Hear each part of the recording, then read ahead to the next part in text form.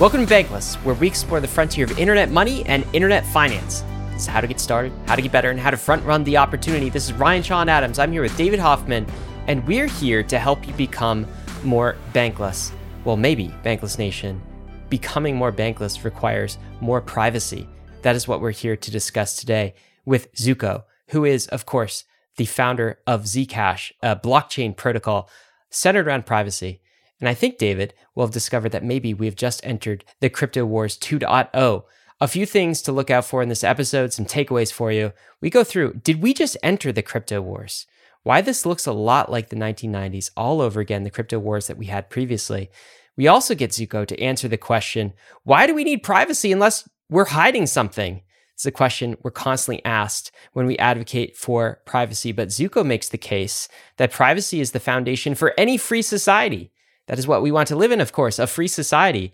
Also, we talk about crypto falling prey to the same surveillance dystopia of the original internet, the internet that we find ourselves in now, where Facebook and many large corporations have control over our data. How do we prevent this from happening in crypto? And lastly, is Zcash going to become a roll-up on Ethereum?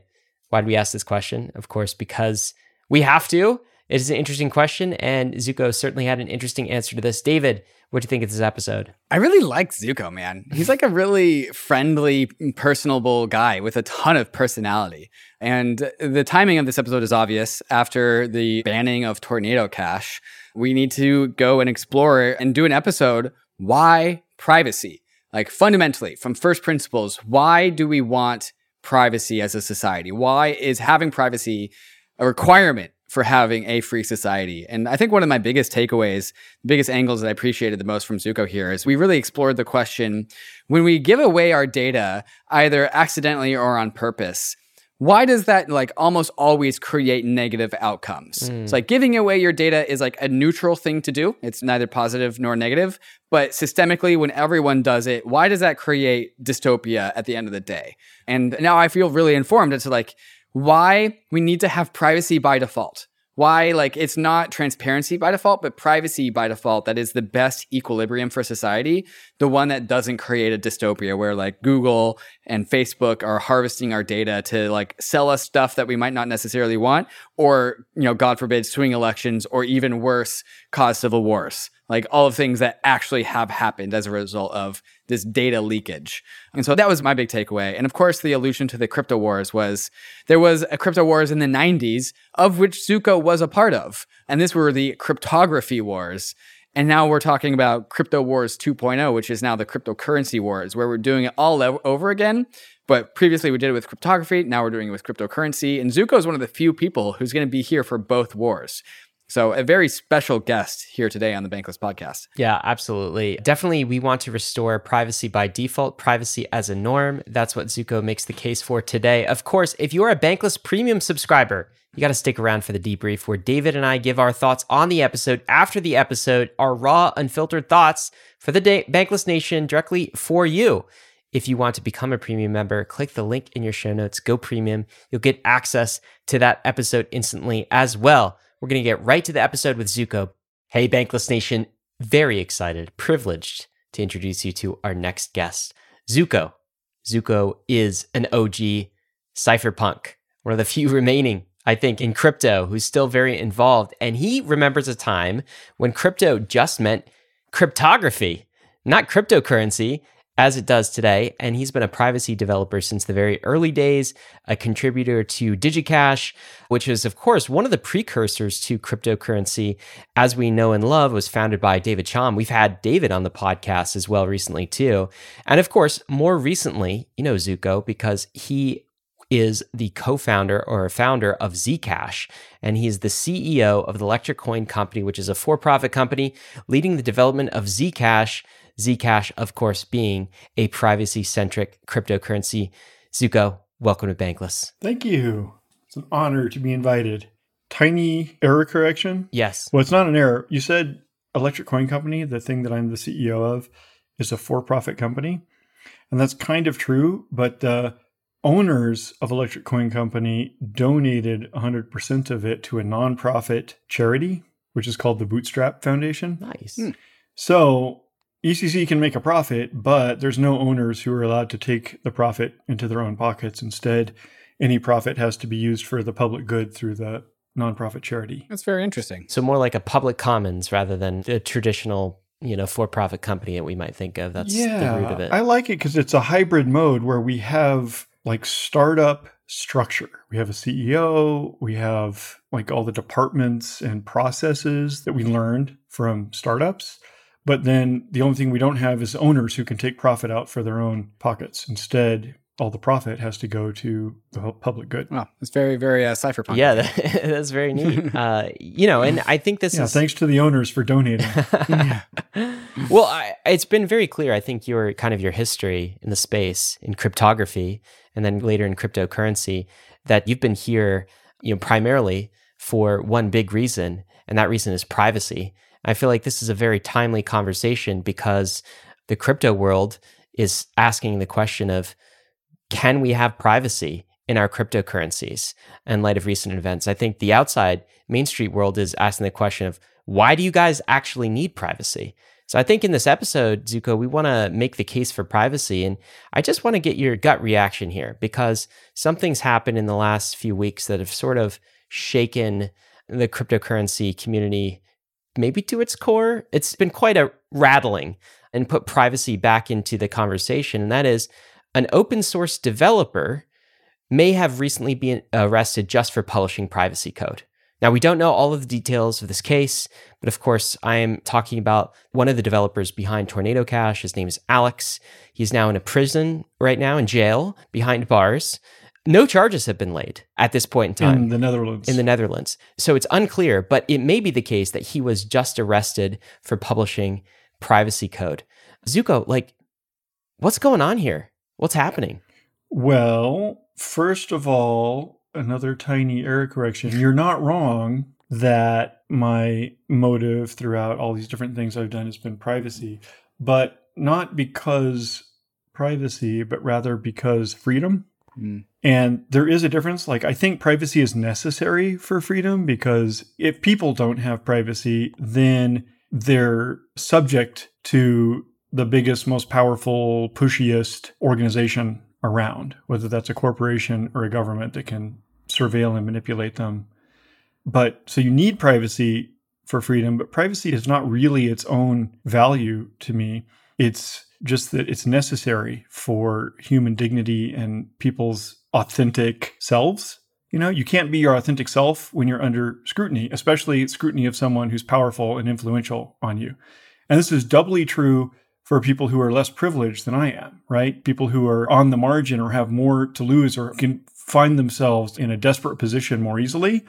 They're all the more vulnerable to being pressured and manipulated if they don't have privacy.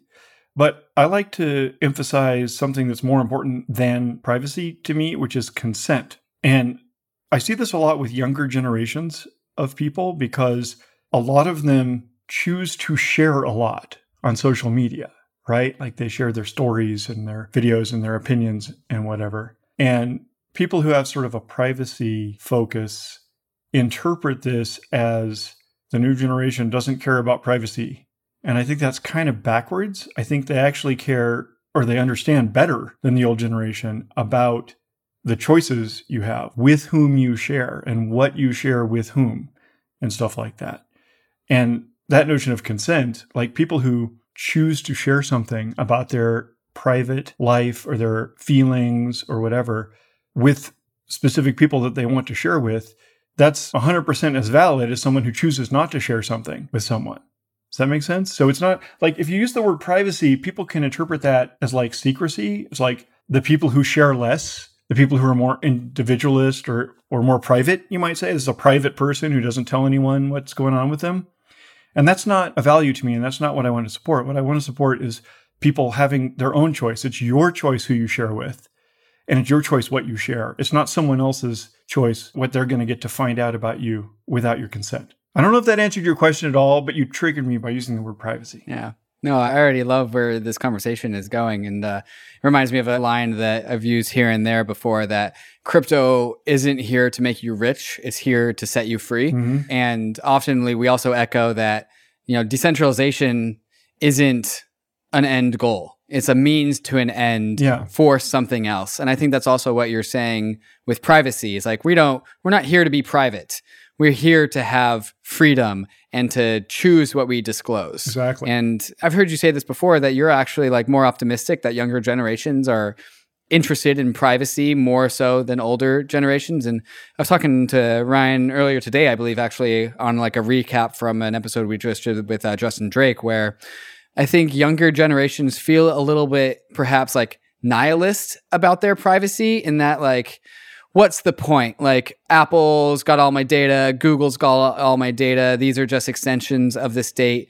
But also at the same time, we've contrasted that with people inside the crypto industry are way more like optimistic than outside of the crypto industry. And I think it's because we see options to move forward. We see paths forward that like non-crypto people do. Yep. And I'm wondering if that's kind of what you see with perhaps like why you are so motivated with Zcash and creating privacy, because you think that there are positive effects of having privacy options that could be imbued into society. I'm wondering if you could just kind of share your thoughts on that and what you see as like a privacy-enabled society. Yeah, I totally agree with what you said. And I agree that there's a generation or a few generations that were born into this world. I saw some random person on the internet recently say something like, well, of course the government watches and tracks every expenditure you make and every income you receive. It's always been that way. And I thought to myself, wow, this guy's got to be way younger than me, because that came into effect with Richard Nixon and like got more and more sort of invasive and powerful every decade.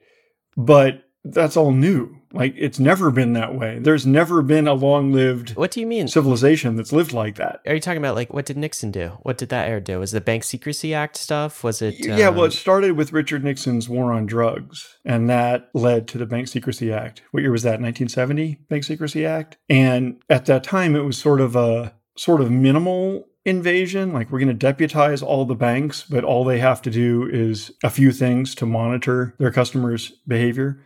But then since then, the policies around it have grown to where the banks and other companies and the tech companies and the governments are exercising more and more fine-grained and constant surveillance over everyone's finances.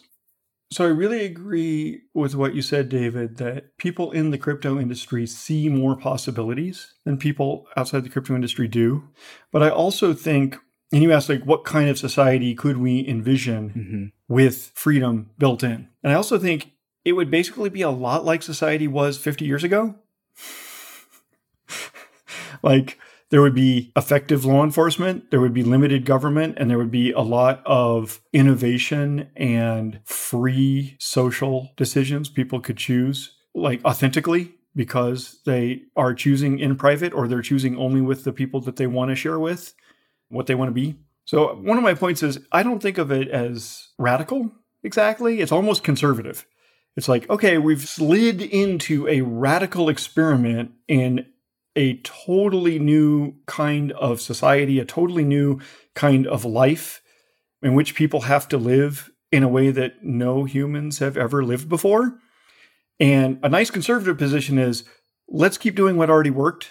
So you're saying that while crypto perhaps like feels very futurist and very sci-fi, it's actually pulling forward some old conservative values that perhaps like we've had in society forever now. Yeah.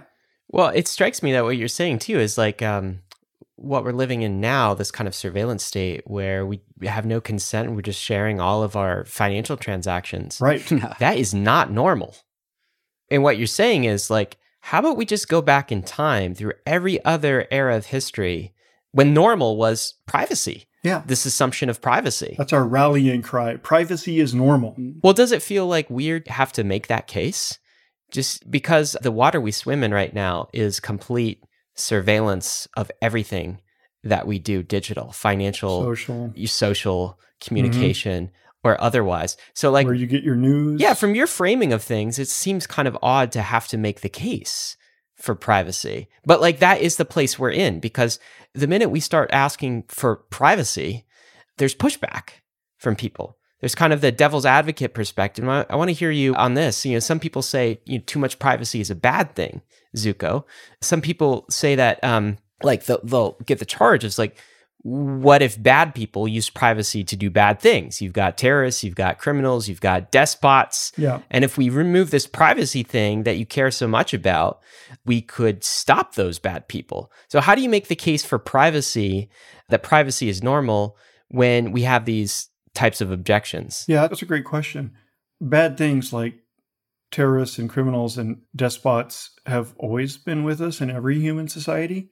Like the framers of the Bill of Rights, who enshrined privacy as part of the Constitution of the United States and the Fourth Amendment, were very familiar with those kinds of threats, right? One thing you can do is look at human history, and for that matter, prehistory, or all the different societies that exist today and have existed. And until this radical experiment of surveillance capitalism and surveillance government of the last 2 or 3 decades, there have been societies in which they tried to institute surveillance and control over everyone. But those were not the societies we want to live in. Those were the dystopias, and they were the failed societies. They were terrible for the people who lived in them, and they failed, and they're gone. Every successful, thriving nation and society ever has had individual freedom and voluntary cooperation between people, and a balance between social and governmental needs and societal needs. But there's this new player in this game, which is the internet. Yeah. And I think the internet just makes it really easy to make everything very open, right? Like the internet is kind of like a blockchain, I think. It's like a little bit open by default, and we have to actually add privacy to it in order to restore our privacy. And so it's not like we're living in this weird experiment where all of a sudden nation states are super invading of our privacy. They're like, well, all of this data, and mind you, also the business model of Google and Facebook is well, all this data is available. So we'll just go and take it. It's just perhaps maybe it's more of an anomaly, hopefully in the very long-term future of the internet, that this base layer infrastructure of communications across the internet actually goes from being transparent to private. And maybe that's the thing that fixes this weird anomaly, if we are calling it an anomaly. But I wouldn't necessarily say that this government has forced this door open. They've actually just been playing with the cards that they are dealt. Would you agree with that? Absolutely. The original cause of all of this is probably the advertising model. Because when the internet came along, people tried various ways to set up businesses. And the only one that worked was advertising. But advertising means collecting more and more fine-grained information about people so that you can manipulate them, so that you can influence them better and better. And that means surveillance capitalism. And that's what scaled up starting 25 years ago. I think there's nobody aside from possibly the Chinese Communist Party who intends our society to work this way, right? There's 100 different arms of the US federal government, and they all have different opinions about how society should work, but very few of them think that Mark Zuckerberg should have control and insight into everyone on the planet.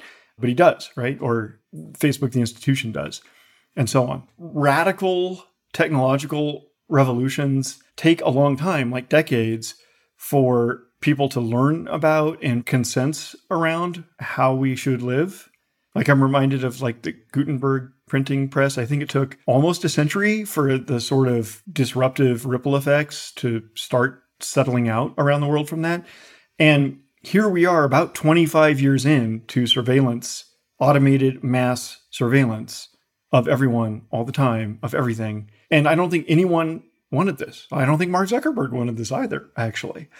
So as a society, we've just kind of stumbled in or slid down a slippery slope into this radical, dangerous, unprecedented situation.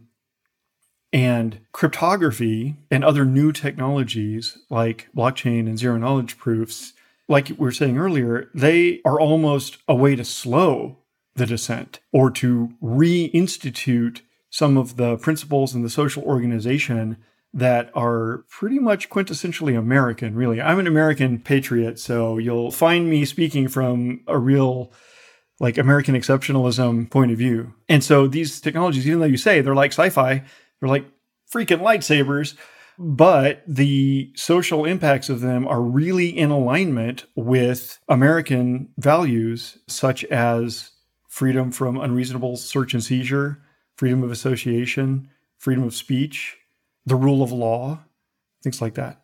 Yeah, I think Dave and I have found a lot of resonance with kind of American values of the original founders' values, the original framers of the Constitution, many of the rights that were preserved in the Constitution, which we might call a protocol. It's almost like code, but it's social code. These things are very important. And it's harder to go back in America's like more recent history, the last 10 years and 20 years, because I feel like the US has become, this is not a political podcast, but the US has become much more cloudy in terms of what it actually values, right? Yeah. But if we dig deeper in terms of the fundamentals of why this country was founded, there is so much to like in crypto and the Constitution. It's almost like a one-to-one match. Yeah. But like you were talking about the Fourth Amendment, which is basically baking privacy into our social protocol. Yeah. But now we're in this place where we have to justify privacy to everyone else. And I just want to like make that case kind of one more time or hear you make it, because I really like what you said when you're saying, hey, it's not actually about privacy. It's about freedom and it's about informed consent. Yeah. Okay. So how do you make the link between freedom and informed consent and like privacy? Why does privacy equal freedom? That's a piece I feel like that's not linked up in everyone's mind, right? Why do we need privacy? That's a really good question. And it raises, and in my mind, since what you were just saying, it makes me think, why did privacy deserve to be included in the first 10 amendments in the Bill of Rights? Yes. When the whole purpose of that protocol was freedom and decentralization. And I have two answers. One is political and one is psychological. And I think maybe in the long run, psychology is more important than politics. But politically speaking, or practically speaking, when you lack privacy, then you're vulnerable to the most powerful and least ethical actor around, because they can extort and exploit anyone that they have that much information about. And there's a weird thing that's hard for people to understand, which is that it's also like the information about you that gets leaked or mined and stored up now makes you vulnerable to the most powerful political entity in 10 years, right? And a really horrible and vivid example of that is the way that during the Holocaust, Jews that lived in countries that were really well-organized countries with full databases of everyone's identity and location survived a lot less than Jews that lived in countries where they weren't accounted for in a centralized database or computer. And that's an example of where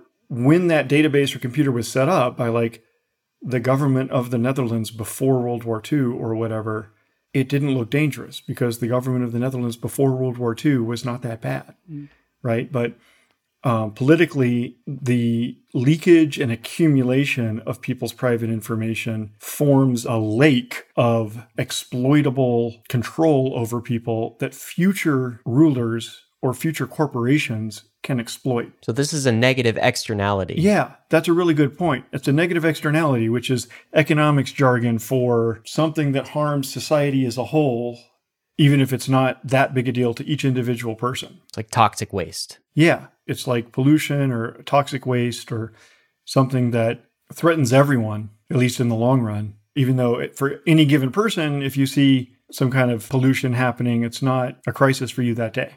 But data accumulates, right? And it collects, it aggregates, which we've seen just uncountable demonstrations that aggregated data gets exploited by other actors than we originally anticipated, right? Like Cambridge Analytica, like so many US government databases, like the Office of Personnel Management was hacked by foreign enemies. And their database of all of the operational and personal details of all USA national and military and contractors was extracted by some foreign enemy. That is the kind of thing that's a good example of what you correctly call a negative externality, where these accumulations of data about everyone pose like a substantial risk to whole organizations and whole societies because we can't control going forward in the future what it'll be used for and by who. So privacy is important because it levels the playing field between the big and the powerful in, the small and the less powerful, down to kind of the individuals of society. And what we're concerned about is when we have this toxic waste, negative externality, privacy leakage, it's not just about the potentially evil actors, centralized actors today, but we also have to look in the future of who might be in power and control. I'm also curious about this, maybe a negative externality, an effect on society is you recently, I've been talking about this term chilling effect. On bankless a lot. And, this also has a legal definition as we've kind of come to understand.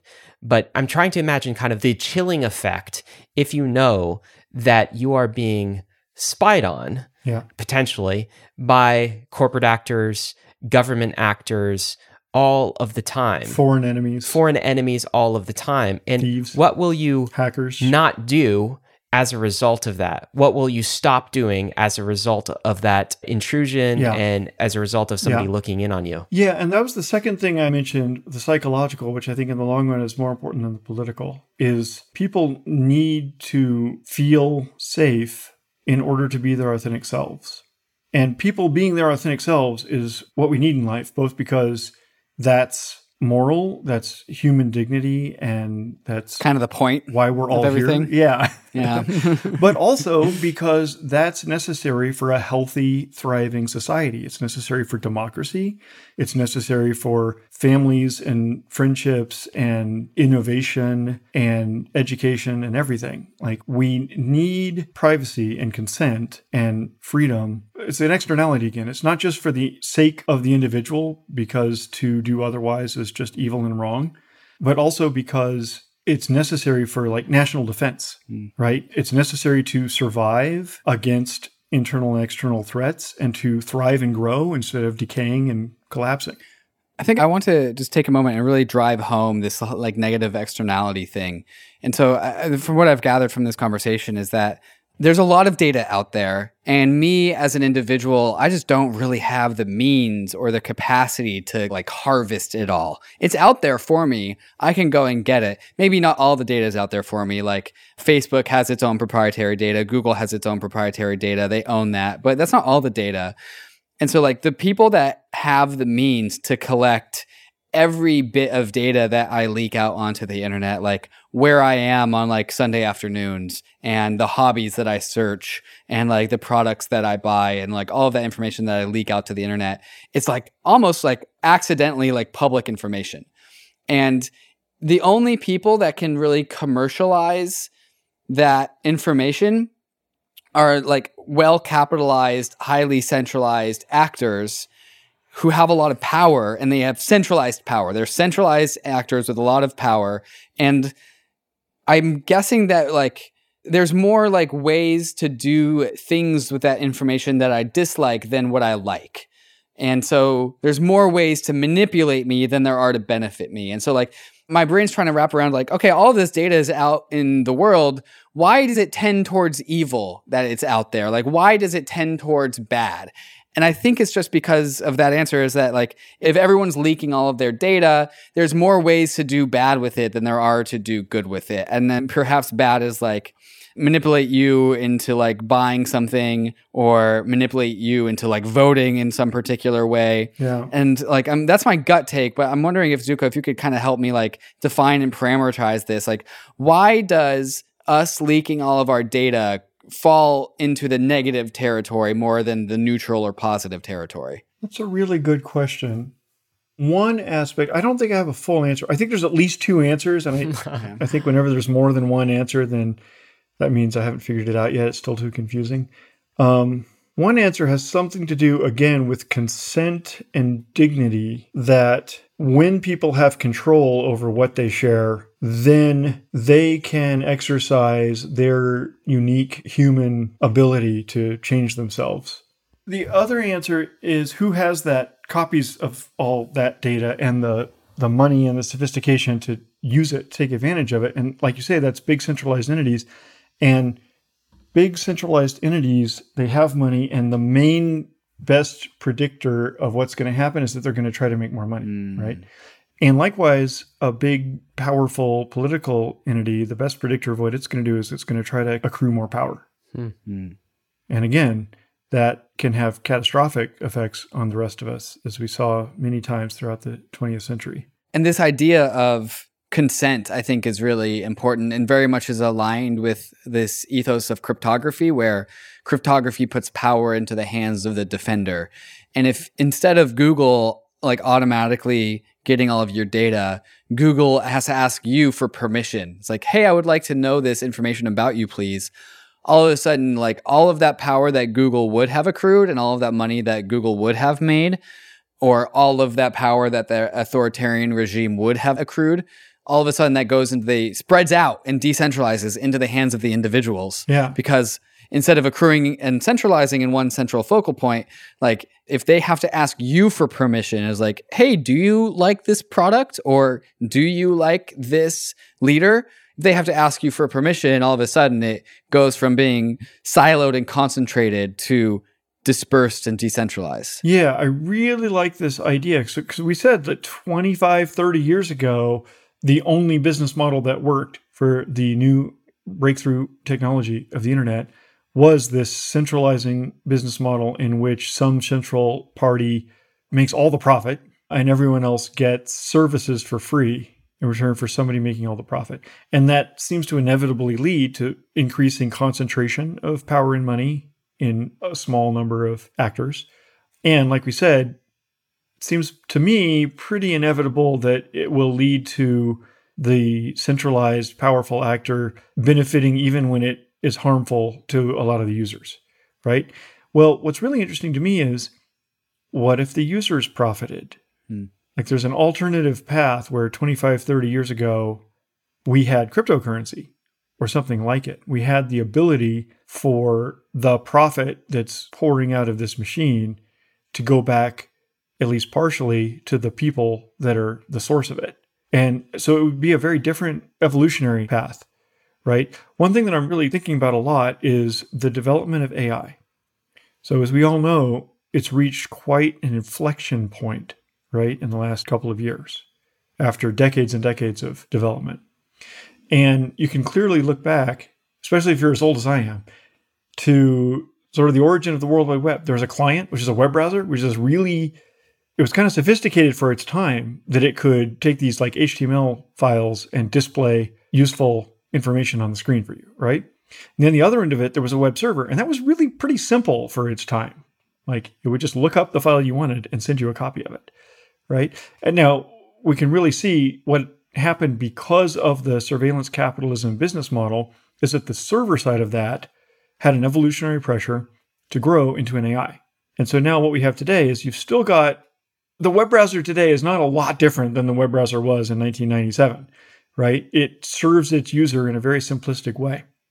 But the other end of that connection is owned by Google or Facebook or whoever, and it has seen this tremendous exponential growth in complexity over the last 25 years, which I think is now reaching an inflection point. And what this means for society, I think, for now, is that the surveillance capitalism and the surveillance government that grew for the first time ever in human history over the last 20 or 25 years is about to transform into a surveillance and control system. Or it's already in there. It's already starting, like with Cambridge Analytica and things like that. That, like, what we didn't have before the internet was the ability to scale up surveillance. So there were these totalitarian regimes like the Stasi of East Germany that did their best to, like, hire every other citizen to spy on and inform on every other citizen or whatever. And so they had dossiers and filing cabinets and warehouses full of spy material on all their citizens. But that was nothing. That was like totally not scalable, right? That was nothing like what has spontaneously evolved over the last 25 years. But we still haven't seen the next biggest effect of this, which is once you have an AI in the centralized center that has all that information about people, and that AI can exercise control. And it's already started by exercising control or influence over what people are able to read or what people do read, right? Or what voices they hear, even among their friends. Which of your friends do you know what's going on with them? That's largely controlled by an AI, at least for most people. I don't know about you guys. And, which of your friends are you losing touch with? That's largely, for most people, controlled by an AI. And I feel like we're probably at an inflection point where those centralized AIs are going to have increasing number of levers over people's lives, which, again, the Chinese Communist Party has been pioneering by making it so that the citizens who the AI frowns upon find themselves unable to check into hotels anymore, unable to board trains anymore. And that kind of extension of the fingers of the AI into our lives is likely to accelerate. Have you ever heard Zooko, Peter Thiel's thing where he says it's just AI and cryptocurrency? AI is a centralizing force and cryptocurrency is a decentralizing force. And these are the two opposing forces, kind of like a yin and a yang. And the idea being that cryptocurrency, as David was saying, cryptography is power back to the people, the individual. It's decentralized by nature. Whereas a technology like AI, what does it need? It needs centralization, needs massive data sets, right? And that is by necessity going to require centralization. And I think we are in this world, and the water we're swimming in right now is this world where AIs have the upper hand. Centralized data providers have the upper hand. That is what the internet is today. Yeah. And the reason, at least one, probably the big reason I'm in crypto is because I think cryptography writ large, and then cryptocurrency is a subset of that, is the only chance we actually have in a digital world, in a world where increasingly as a society, as the world's entering the metaverse, it is the only chance we have to embed some of the ideas written down in the 1700s by the framers of the Constitution. It's the only shot we got, because if we just continue on our current trajectory towards AI centralization, what we'll feel is what we've been feeling is gradual erosion of all of these rights we used to have, and we won't even notice. And so new generations will just be born into this environment without even knowing the prior possibilities. Yeah. So that's my worry. And yeah, I wonder if that resonates with you. AI versus cryptography. These are the two poles. I hadn't really heard it before. I immediately disagree from a science and engineering perspective. That's my background, is writing code and algorithms and papers and stuff. So I immediately think it's an accident of history that the AIs are under the control of the corporations and that they're centralized. It's not information theoretic or computer science necessity. If the economics were different, so that, remember the story about the evolutionary pressure caused the server side of the web connection to grow into an AI, and that's a centralized thing. But if the economics were different, the client side of the web connection could have grown into an AI. There's a concept from Albert Wenger, venture capitalist from Union Square Ventures, a few years ago. He said, in well-governed societies with the rule of law, we have a really important right, which is the right to a lawyer, the right to be represented by a lawyer, right? If you're engaged in especially a criminal proceeding, but in a lot of conditions, you have rights, but you are not competent to understand and exercise your rights without a professional's help who does understand those and can help you exercise your rights. So that's an important part of American society in particular, is that you have a right to be represented by a lawyer for cases like that. And what Albert Wenger says, and it really resonates with me, is in the future, we need to have a right enshrined in our legal system and in our society to be represented by an AI. Because, like David was saying earlier, what if the AI that is overseeing 1 billion Facebook users at once wants some information from me or wants to strike a deal? What if it had to ask me, well, that's fine, but I don't have the time or the expertise to negotiate with the Facebook 1 billion unit AI, right? As an average human. Any more than I have the ability to go into a court proceeding and represent myself and know all the relevant law and how to handle the situation. So what we should have, to contrary of Peter Thiel's thesis that you told me, is if you as a human are dealing with an AI that's loyal to someone else, to some other entity or organization, corporation or government or whatever, you should have the right to have the AI loyal to you represent you in that relationship. There's a really important thing in American and other like well-organized rule of law countries about the lawyer-client relationship, which is that a lawyer has to have a duty of loyalty to the client, right? And that means a couple things. One, it means he can't have any conflict of interest of any kind. If you're depending on a lawyer to represent your interests in a legal matter, it's a totally disallowed situation, which everyone in our society is very vigilant about and works very hard to make sure that lawyer doesn't have any side deals with anyone else involved in your situation, right? He has to represent you and only you. And he has a strong duty to do his best to represent you well and so forth. Should be the same with an AI. It just strikes me as wrong for the same reason that you don't go into a legal proceeding and agree that someone else's lawyer is going to represent you, right? Like the other side or some third party. That's not okay in our society for really good reason. It evolved that way over hundreds of years, right? And similarly, if you're trying to live your life, which friends are you going to stay in touch with over the years? Which friends are you going to lose touch with? I don't think we need to rewind to the pre-AI era. Like, I'm sorry if I'm rambling, but there's a big difference between before and after Facebook and then later Twitter changed the information feed from timeline temporal to AI mediated. You remember this? Yes. And so if you have these conversations with regular people, there's a false alternative that Facebook and, the surveillance capitalism corporations of the world can offer them, which is, okay, well, do you want our AI to manage your social life and your education and your values and your political input and everything for you? Or do you want to go back to doing everything yourself? And that's a false alternative, right? The only valid alternative that matches human values and American political values is that you have an AI that helps you manage your social life and your political input and your education and everything. That's a really subtle but important point. What you're saying is it's not that the AI is bad or corruption prone or that's what you're saying is the problem is what we have right now is regular individuals don't have access or control over the AI. It's not on their team. Yeah. It's only on the side of large, powerful people and entities. Right. And the AI is not working for individuals. Right. There's no equal playing field here. Chess computers started beating humans long ago. Yeah. And it's not plausible to go back to the pre-computer era, right? Let's just start doing everything by hand. Or even to go back to the era where you didn't rely on an AI. You already rely on an AI for your social feeds and your scheduling and your email composing and lots of stuff, right?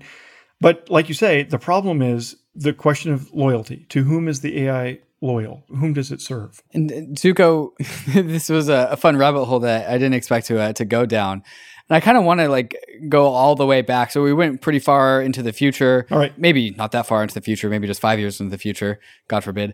But I actually would like to go back to the crypto wars of the 80s and 90s, which is kind of, I think, where you got a lot of your beginnings. Yeah. And I'm wondering if this very futurist conversation that we're having right now of just making sure that the power goes to the individual, making sure that we're keep emphasizing consent over exploitation. Yeah.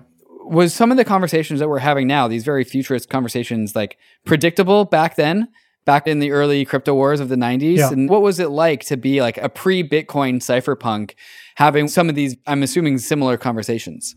Yeah, I've been having deja vu. This morning, some people from my team at the ECC, the Electric Coin Company, reported back to me that they'd had a meeting with some high-level USA, what's the word? Politicians, officials, whatever. So government types. Regulator, yeah. And based on what they reported back, I started reviewing what I know about the Biden executive order about crypto. Yeah. Which really seemed to be mostly about CBDC to me. And I started thinking, you know what? I don't know if I'm just getting old and old people always relive their childhood or whatever, but CBDC equals the Clipper chip. Right.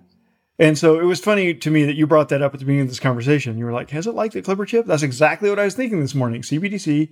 So for people who don't know, in the 1990s, the internet came out and the World Wide Web by Tim Berners-Lee. And it was a revolution because it allowed everyone on the internet to communicate with everyone else on the internet directly. And that led to exponential takeoff in people being able to benefit themselves, like improve themselves, improve each other, cooperate on more and more sophisticated projects. And so the internet changed everything for the better, largely. And if you were born after the year 2000, you assume it was just always like that. But at that time, there was this was called Crypto Wars 1. And I was merely a foot soldier in Crypto Wars 1. I sat at my keyboard in my dorm room typing crypto code in order to perform civil disobedience or empower people with tools which they could use under their own consent. But Crypto Wars 1 involved some factions of the U.S. government, not the U.S. government as a coherent entity. It's not a coherent entity, right? It's like a 100-headed, 100-armed monster, and none of the arms are coordinated with any of the other arms, I'm telling you. Well, the Biden executive order was mostly about CBDC, and it was mostly about ordering the other 99 arms to start cooperating with each other. So we'll see how that works. But the same thing I felt in the 1990s, for people who don't know, was that a certain faction of the U.S. government that basically turned out to be orchestrated by the NSA, although at that time the NSA was very secretive and very strategic about it. And so they used the Vice President, Al Gore, and the FBI as their front men. And that faction had this intention, this strategy, which is, okay, the world is going to get an internet. The internet's totally taken off here in 1996 or whatever year this was. But we're going to arrange so that everyone in the world can use the internet. They can all talk to each other. But the NSA has a backdoor into everyone's computer and can read or control what everyone says on the internet. That was their plan. And it was called the Clipper chip. And so there was going to be a law that if you make a device, a TV, a router, a phone, whatever device, a computer. Any smart device. Yeah.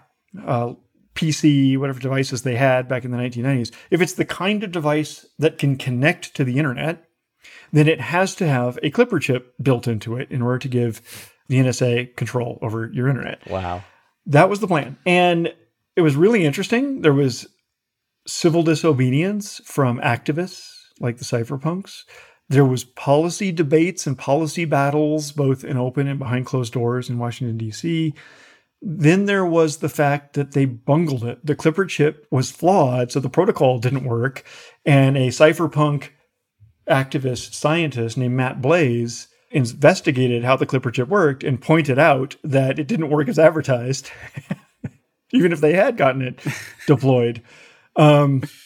And then I think, so there's different stories, right? So one story that people like to tell is that the heroic civil rights activists won by civil disobedience. And there's a lot to that, especially, I think it's a story that's not told as widely as it should be, but there was a generation of cryptographers. These are mathematicians, right? They're like computer scientists, mathematicians. They mostly work in universities, and they're a generation older than me. They were the people I looked up to when I was a kid.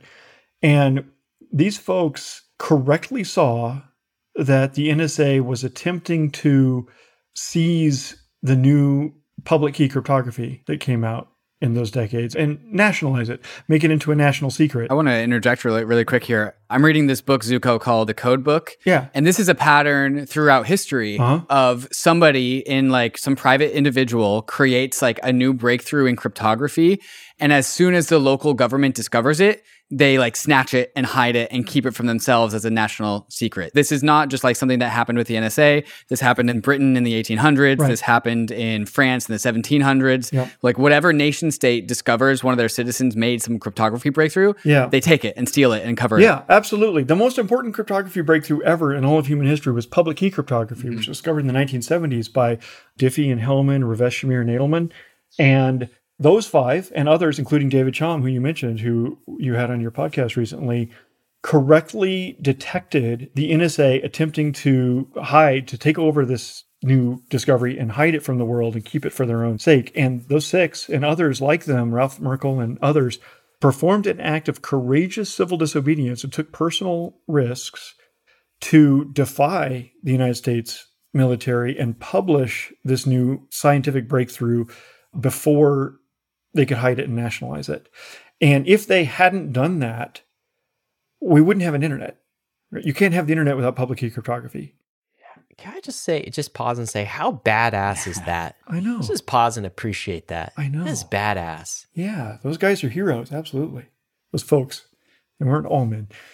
So the lesson I'm trying to draw from Crypto Wars 1, it was a long drawn out thing. So that was Crypto Wars 0 in the 1970s and early 80s when the NSA attempted to hide the existence of public key cryptography. And Courageous Civil Disobedience won Crypto War 0 because all they had to do was defy this attempt and publish it to the world. So it became part of humankind's shared legacy of science. Public key cryptography did. There's a really cool story that they enlisted the puzzles and games columnist for Scientific American magazine. His name was Martin Gardner. And they contacted him and said, hey, you write a puzzles and games column every month in Scientific American magazine on the back page. And we really need you to publish this month instead of what you were planning to publish. And he did it. That was one of the ways that we got public key cryptography as part of humankind's legacy instead of a national secret. And by the way, you said in the book, you've been reading the code book, that this happened many times. It actually happened to public key cryptography only a few years earlier.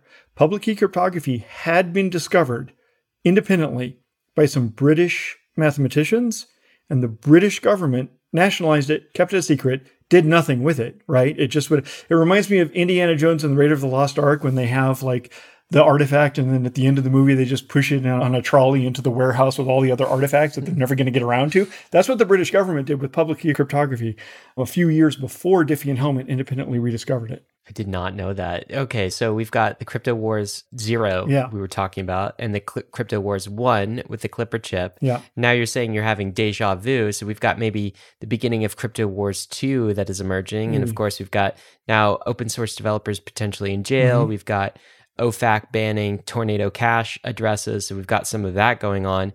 But how does this link to the CDBC? Why is that like the Clipper chip? My imagination that I just started thinking about this morning, so it's funny that you compared Clipper chip to CBDC today.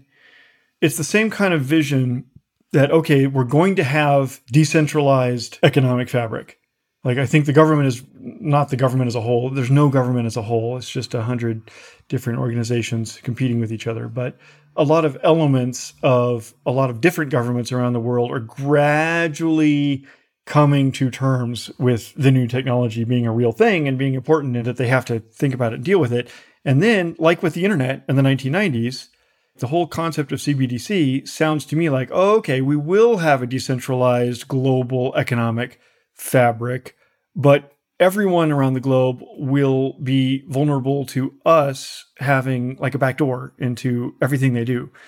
That sounds like the Clipper chip to me. So you're skeptical that we'd ever have any real privacy on a CDBC that didn't have some sort of backdoor?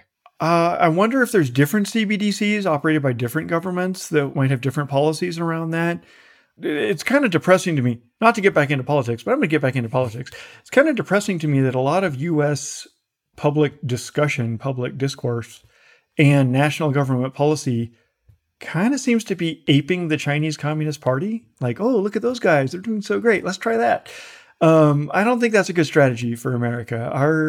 And the reason I'm thinking about this is the Chinese Communist Party has got exactly this model in the digital yuan, which is that users have privacy and autonomy from one another, but all of the users are simultaneously subject to the control of the Chinese Communist Party.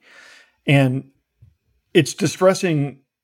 I hope I'm just wrong. I hope this is just, I don't know what I'm talking about, but it's distressing to imagine that U.S. society and U.S. government emulate anything like that, both because it's a violation of our principles and our values as a people, but also because it's a losing strategy. We're not going to out-CCP the CCP. What our comparative advantage is as America, as a society and a nation, is freedom and decentralization. That's what makes American government different from other governments, and that's what makes American industry different and better than all other industries, including the Chinese industry. So you asked, do I see a CDBC having privacy? I don't know. I don't see the United States producing a CBDC. anytime soon. Like the Clipper chip never shipped, right? And it was defective. That might be well. that might be one of the big lessons from It was defective, Clipper chip. and it was a loser in the marketplace. People did not buy it. Yeah, what's interesting is, and it remains to be seen what China's going to do with its digital yuan, but yeah, I would echo what you just said of it seems to be the US's policy these days to pursue some strategy of half-assed authoritarianism, as we've called it before, which is like, it's neither good freedom, nor is it good authoritarianism, right? Like China is like doing far better, so we got to pick a lane and stay in it.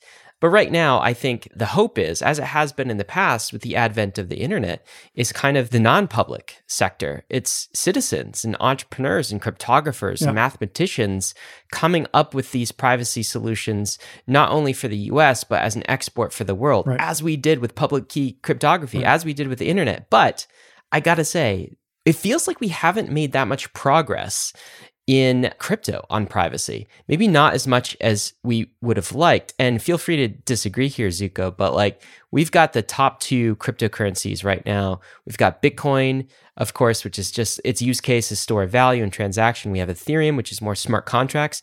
None of those are privacy by default. Yeah. Okay. And then some of our privacy centric coins like Monero and Zcash don't yet have the utility nor the use and the saturation to kind of get us where we need to be in crypto. So private crypto is still a small sliver. And I'm wondering if A, you're disappointed by this, and B, why you think this is. Why haven't we made privacy, baked it in by default? It's a good question. And both of your questions, to answer it, let me tell you a story. Once upon a time, I was a scientist and hacker and technologist. And ever since I'd worked with David Chaum, before I worked with David Chaum, I was reading his science papers. And it was what I thought was one of the most important things in life. Okay, let me back up and tell an even longer story. How much time do we got? We got time. When I was like 19 years old, I had seen the fall of the Berlin Wall and the sudden, unexpected dissolution of the Soviet Union. And I had seen the internet appear out of thin air. And then when I was 19, after having seen those two things, I discovered the science papers of David Chaum and how we could have cryptocurrency. Although at the time, it didn't have decentralization. It was centralized cryptocurrency. And I thought, these are the three things we need. We need political freedom. We need freedom of speech, which is what the internet gives us. And we need freedom to transact and to cooperate, freedom of economic cooperation between people. And with those three things, humanity can take care of each other and improve each other and improve ourselves and innovate faster and faster from here on out. And then that third one didn't work because we had not yet discovered decentralized cryptocurrency. And fast forwarding many years, Bitcoin came along. And it was the first thing that actually achieved decentralization of money, at least of digital money. But it sacrificed privacy for a technical reason.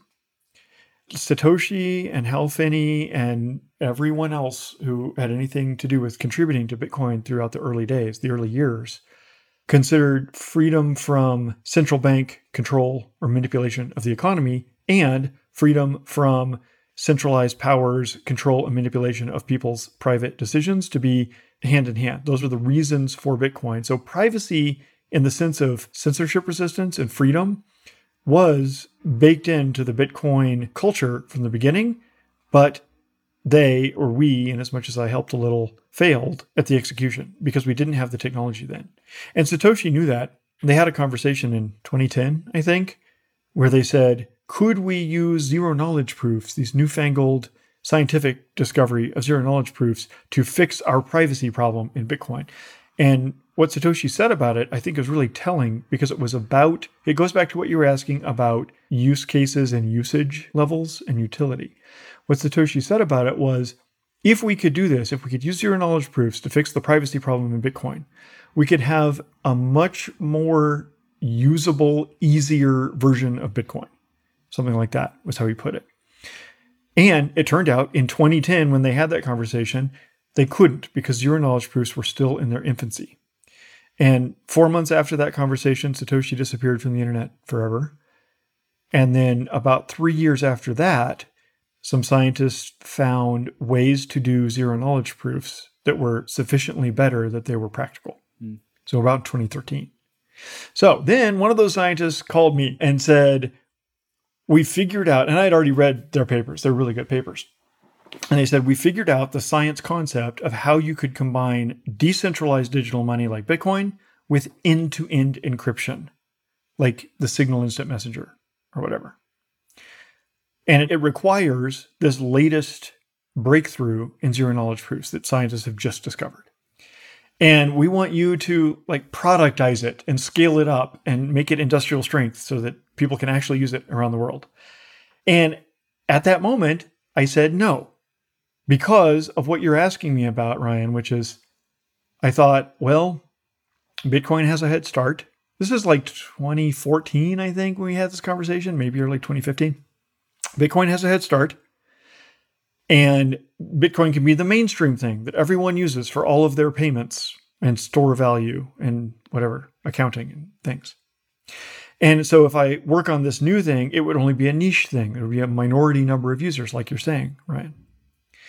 And then I slept on it that night and I called them back the next day because having slept on it, I realized, no, wait, Bitcoin can't be the mainstream thing. Something that leaks your information to everyone, including your enemies and your competitors and foreign armies that are trying to destabilize your society and hackers and thieves and so on. That cannot be the mainstream thing that everyone can use for payments. No, it's going to require built-in privacy in order to be the mainstream thing. And that's why I committed to working on Zcash ever since. Zooko, I'm reminded of a conversation that we had with Mark Andreessen, who talked about the advertising model of the internet and how that set the internet off on a particular path that, you know, after a butterfly flaps its wings, creates this like accidental, like semi-dystopia that we currently live in now, where all of our data is gone and also productized and commercialized by Google and Facebook, et cetera, and also Cambridge Analytica that forces elections.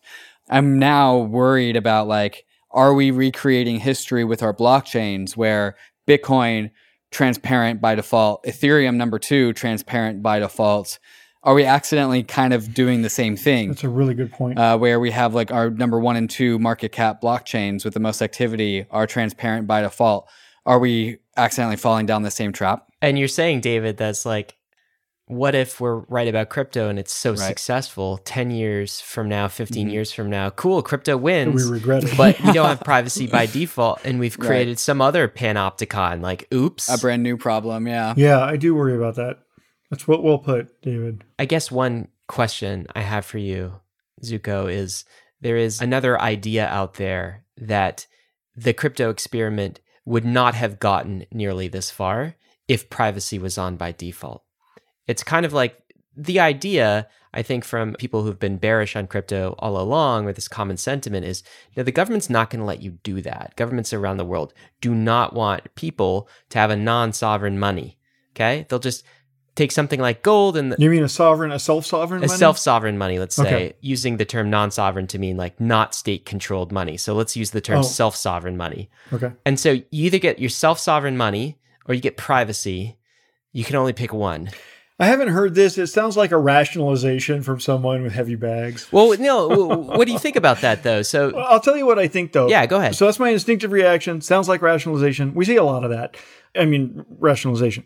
But what I think about it is, yes, there has been this discussion, discourse, debate, public negotiation between the U.S., different arms of the U.S. government in particular, and the crypto industry. And yes, the crypto industry did a thing which I don't think they should have, and I advised them against, and they didn't listen to me, which is they said, oh, don't worry, U.S. government, you don't, or this and that arm, FinCEN, OFAC, whoever.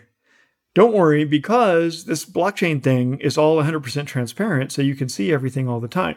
And I disagree with that because I think it's both an immoral and a doomed society to live in.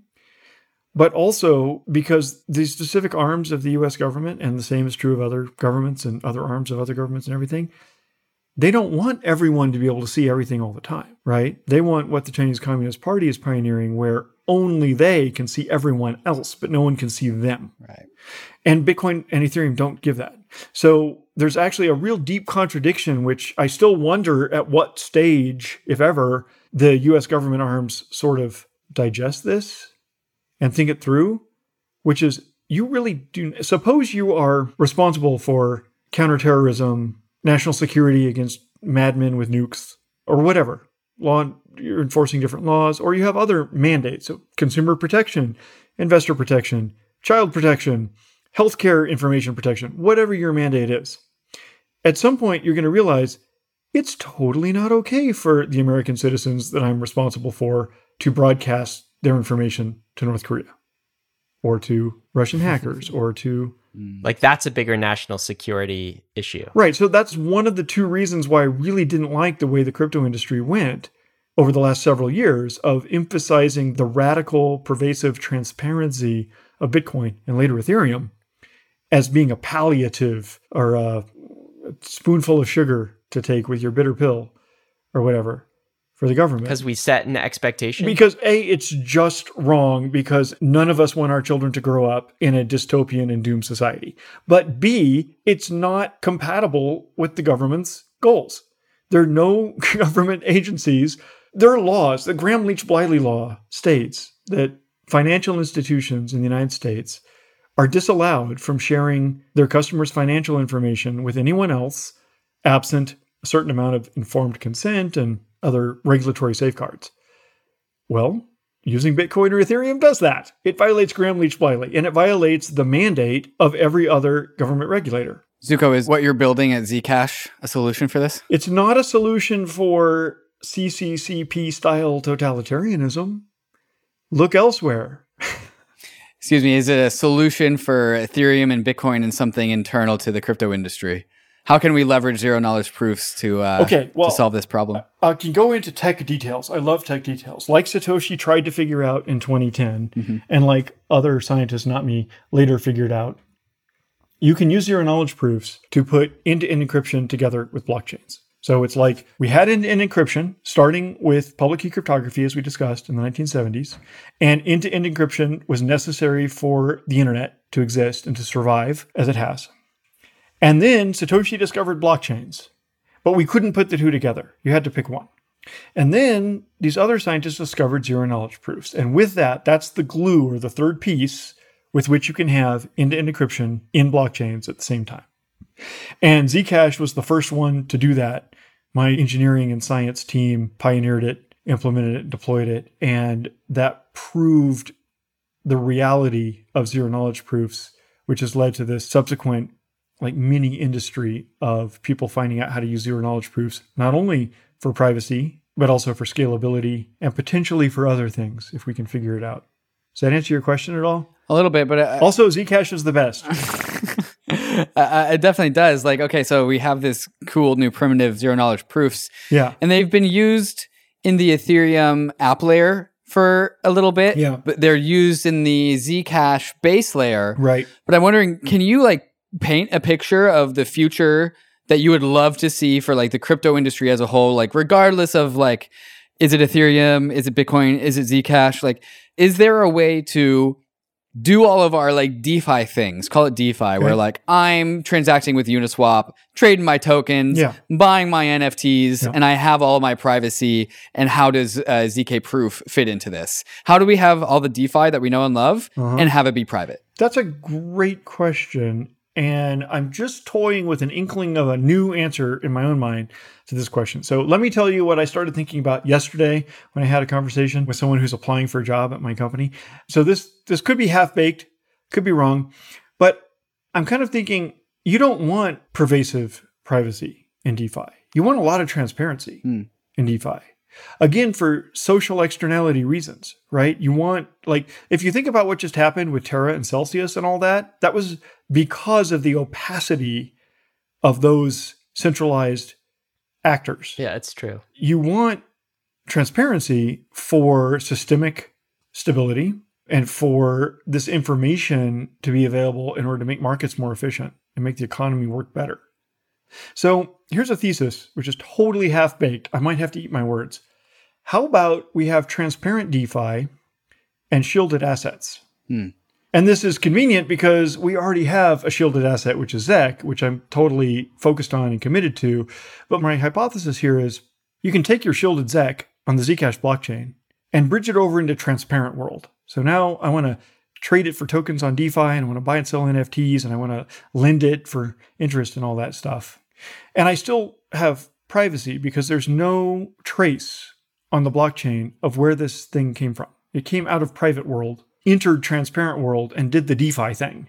And under the control and only under the control and consent of its owner, it can re-enter private world and go back to being a private asset. But if the majority of our economic lives exist in DeFi, like say like 95% of our economic activities DeFi, and then the remaining 5% is Zcash, aren't we still creating that same problem of externalities of data? Yeah, that's a great counter argument. That's why my idea is only half-baked. You might be right. I might be totally wrong.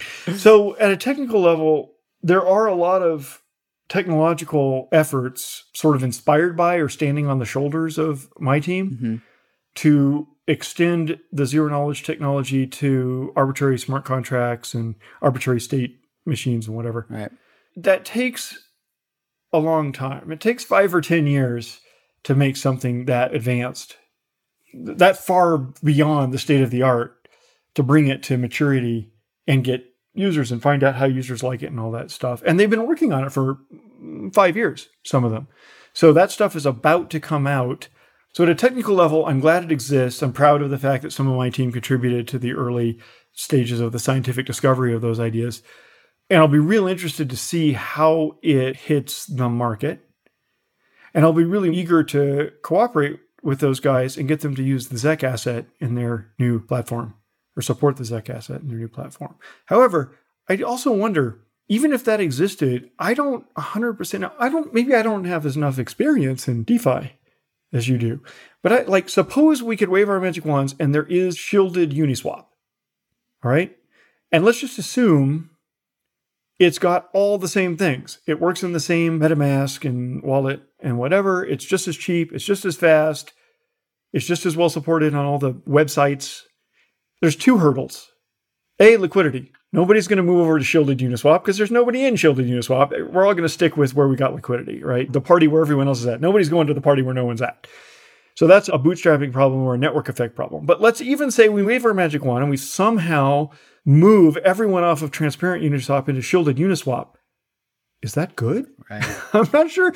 Isn't there some advantages to Uniswap being transparent? Right. I bet there's a trade-off between privacy and stability of finance, as you've alluded to already. Yeah. This is why, by the way, Tornado Cash made so much sense, is because it was kind of like you could just sort of mix some of your assets if you wanted to. And again, I'm talking about, from a non-criminal user perspective, of which David and I were formerly users pre-OFAC sanction, are not now current users. Clear. Because that is illegal for us to be current users. Understood. But that was that was the use case here. And that's what made sense. I do want to ask about Zcash too, because what's so cool about crypto is so much of the tech that we've seen in other ecosystems, the zero knowledge tech, has been resting on the shoulders of what you guys have done, what your team has done. Thanks. And it's amazing to see. And now, there are other technologies that have emerged in other ecosystems that I'm curious as to whether the Zcash team, the Zcash ecosystem might apply. One of which is proof of stake, of course, which has matured quite a bit since Zcash was started. And I'm curious your thoughts on temperature of proof of stake. The other is something really interesting that David and I talk a lot about because we're excited about, is rollups. Mm-hmm. And this is using something like Ethereum as sort of a settlement layer, but you get to sort of retain your own sovereignty as a network, or a lot of vestiges of your sovereignty. But the benefit is you don't have to pay security fees, essentially. There's not issuance to miners. You draw some of that security from a network like Ethereum.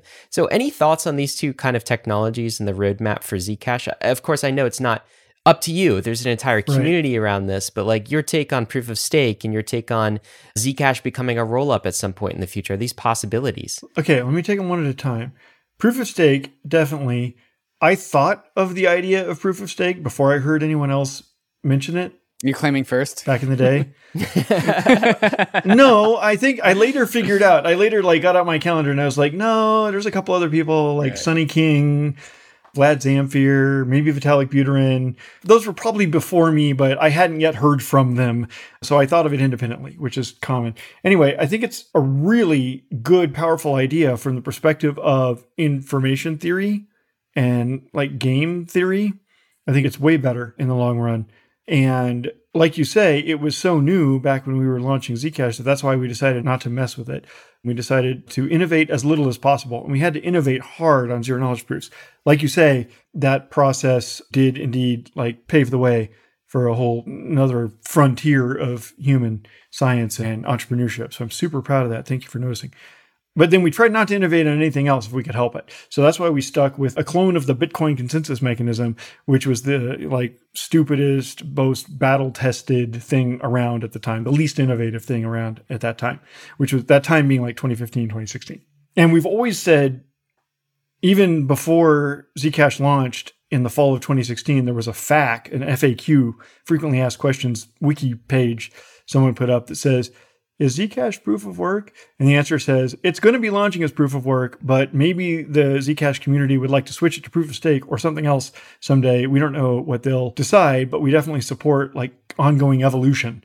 So recently, last year, we at the Electric Coin Company, like you say, we don't have unilateral control over the Zcash protocol, just like Bitcoin and Ethereum. There's too many stakeholders who have their own independent control for us to push them around. But we kind of took the temperature of the Zcash community as a whole with some polls, including an anonymous coin holders poll where people just anonymously voted using zero knowledge proofs with their ZEC on the network. That's kind of cool. But we took various kinds of like conversations, polls, surveys, whatever. And it was pretty clear that a substantial majority of the Zcash community was totally into switching to proof of stake. So based on that, my company has prioritized figuring out how to do that. Which, since you guys are Ethereum experts, you're well aware that, we met the Ethereum folks before launch. They hired us to do a security audit of Ethereum before the first mainnet of Ethereum. And pretty much ever since we've known them, they've been talking about switching to proof of stake. And it's always been like 2 years out. Yeah. It's been like 7 years or so now. So it's a big job. I think it was supposed to come in 2017. What's that? Sometime in 2017, proof of stake was due. Oh, right. Yeah. That's what I recall for Ethereum. Sounds right. So it seems like an awfully big challenge, both technically and like socially and economically, maybe even legally, to make the jump from proof of work to proof of stake. But that is the number one priority that my company has committed ourselves to mapping out for the Zcash community, based on the fact that it sounds like the Zcash community would totally support it if we could find a path. And of course, seeing what happens to Ethereum, there's this nice little Twitter exchange that I really like, where I think it is 2017 when this exchange happened, where Vitalik and I are talking on Twitter, and Vitalik says, switch Zcash to proof of stake. And I say, I'm waiting for Ethereum to go first and see what blows up. So that's still true. That makes sense. And how about the second piece of this, the idea of rollups? Oh, that's a really interesting one. I think there's a lot of power in it. There's something that I didn't understand, just a mystery in my mind, and maybe you can clear it up for me. The thing that I've continually failed to understand, even though some of my team were the original inventors of sidechains and related things, I still don't understand the difference between a sidechain and a rollup and a bridge and whatever else. And I kind of suspect, I'll give you a chance to answer, but I kind of suspect there's a little bit of sort of just like social posturing, like I want to be the alpha, like I'm bigger and better than you are, so I get to be the L1 and you have to be the L2. But I'm not sure there's really a difference between an L1 and L2. But you said something that sounded like an answer, but I didn't get it. It was like one of them doesn't have to pay for security. It gets it for free from the other one. I don't get that. Do you want to take a crack at this, David? Yeah. So there's really no difference between a sidechain, as in like an Avalanche. There's a bridge between Avalanche and Ethereum, right? And so like Avalanche is a sidechain to Ethereum. Or vice versa, right? But if you go ask like the Avalanche bros, like, no, Ethereum is a sidechain to Avalanche. That's what I thought. It really just depends on your perspective. But Avalanche is not a layer 2.